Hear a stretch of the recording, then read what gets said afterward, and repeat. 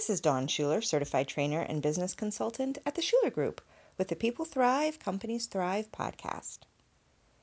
Today's episode is about the importance of not making someone else wrong. And we might think of this in terms of, say, an argument when we are fighting with our spouses or siblings are fighting with each other, and it's about, no, you're wrong, I'm right, or that's not what I said, that's what she said. But it actually can rear its ugly head in insidious situations. Let me give you a few examples. I was in a sales conversation with a health and wellness colleague where she was trying to enroll me into her health and wellness program. And I was curious about the tool she was offering because it was a tool that was going to test your blood and see what kinds of foods and exercise and the like would be ideal for you. I was curious about it, so I signed up for her discovery call, filled out the application, the information questionnaire, and in that, I noted things like the amount of exercise I'm getting, the kinds of foods I eat. Am I happy with my lifestyle as far as my health and wellness? And I really was. I didn't have any major concerns, health or exercise or food-wise. I've been very aware of the foods that I take in, the fact that I'm reactive to some foods, how much exercise I need, how much sleep I need. I'm very aware of that and have worked. I've worked hard to learn that information and what works well for me. So the application and the questionnaire that I filled out reflected that. So we get on the phone. She tells me about this tool that she's now certified in and that she's using, and that she's designed a program, a 3-month program around providing the tool and then analyzing the results and then coaching you through those things. And the program was more extensive than what I needed. I would have signed up just for the tool to find out that information, but I didn't feel the need for the coaching. And so when she presented that to me, and she'd even acknowledged that throughout my questionnaire, it looked like I was pretty good with my health and where I was. So when she presented the information and I said, I don't need that level of services. I'm interested in the tool and I understand that you're not doing that separately. I honor that. I respect that. And as such, I'm not interested in this extensive 3-month program. And I was really proud of myself, right? I pretty much said, no, it's not a priority. I'm not interested. I didn't say, well, not now, but maybe in the future. I was fairly clear. I'm not interested in this. Well, how she made me wrong, since this is the subject of today's episode, is she came back and said, oh, everybody needs this. You could benefit so much from this. Pretty much telling me, no, it really should be a priority. And although you're saying it's not, you are wrong. And I was honestly a little surprised, or a lot surprised, and taken aback. And I thought, oh, okay. That, again, was not what I expected, being clear about this is not something that I'm interested in. Another example is, and I see this in marketing all the time, is when people say, this is what women or men or all of us are dealing with right now. We're all dealing with this.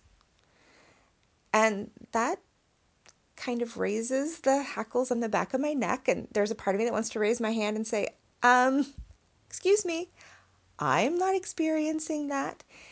And actually, with one of these marketers and business owners, I actually challenged her on that. And she said, well, then you're just not aware that you're dealing with this. You're hiding it, or you're unconscious about it because everybody deals with this. And I thought, oh, isn't that interesting? And talk about a turnoff, right? That is not going to inspire me to want to find out more or to step over this huge barrier and wall that now she has just caused to spring up. Here's another example. several years ago, I was co-leading this business group, and my co-leader said, when I say the word red, as in the color, what comes to your mind? And she paused for a few seconds, and then she said, for all of you, it was the color red. And again, here's me raising my hand going, excuse me. No, I actually see the word red, R-E-D, because I actually process my world through written words. I see words. And she just gave a startled shake of her head and like deer in the headlights because she'd never heard that. She actually hadn't done the research I've done on how people process the world. And this is actually a previous podcast episode on how different people process the world differently. And so I said a little bit about that. And again, she's a little taken aback. And she said, well, most people, they see the color red. Now, while that could be true, however, saying this is what you saw in your brain without having the actual knowledge and the research to back any of it up, not really conducive to engaging and connecting with people. Mark, my husband, who had a private therapy practice for 30 years, he always talks about absolutes and declarations. When you say, this is how it is, you always do that. You never do this. And it's those absolutes. What that does is it puts up those walls and boundaries immediately. And when that happens, it's much more difficult to bring down those walls or to scale those walls. What I recommend is, one, watch your language. Are you using words like always and never?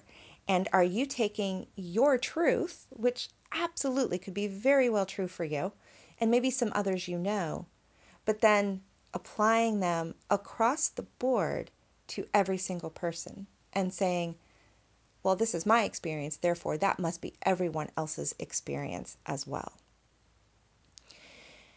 Those kinds of make wrongs, as Mark in his therapy practice would say, or absolutes or declarations, what they serve to do is to break connection. We think what we're doing when we use that kind of language and we have that mindset of this is what everybody in the world is going through, is we think it's a way to explain. We might even think it's a way to connect. Here's what I've gone through. Everybody else in the world is going through it. This is how we can connect with one another. Again, it simply does the opposite.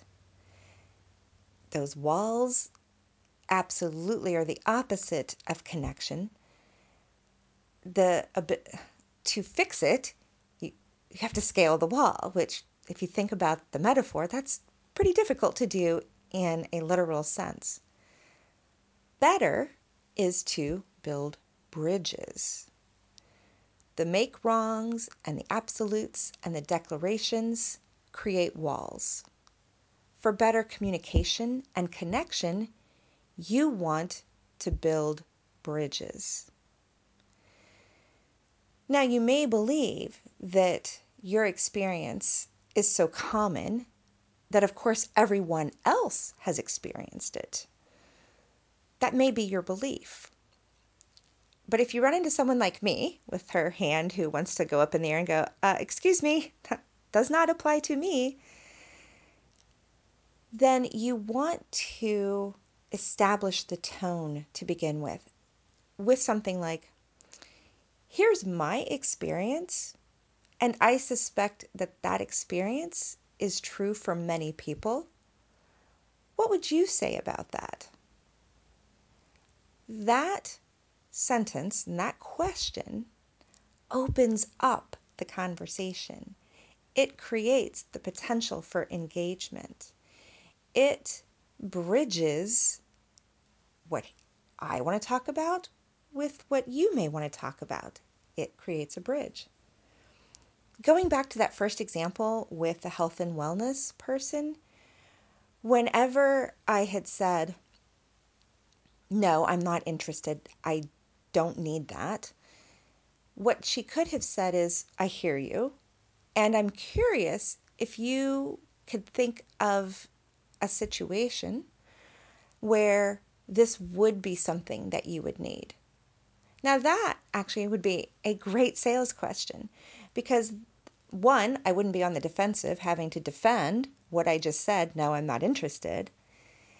And it makes me start thinking, well, I wonder if there is a potential reason I might need this. What might that be? And I still might have come up with the same answer. I really can't think of any reason that I would need this extensive level of services. But at the very least, what it would have done is we would have left that conversation, both of us hopefully feeling satisfied with how it went, instead of me leaving with a bad taste in my mouth. So, what are some things that you can do to prevent the walls from springing up and to create bridges instead? I challenge you to pay attention to your language, even your thoughts. If you think in terms of absolutes or everyone has the same problem or the same experience, see where you might be creating situations and scenarios, conversations that put up walls instead of connecting with a bridge. If you have found this topic intriguing, I'd love for you to shoot on over to Apple Podcasts, iTunes, and leave me a review and a rating. This really helps me see that I'm on course.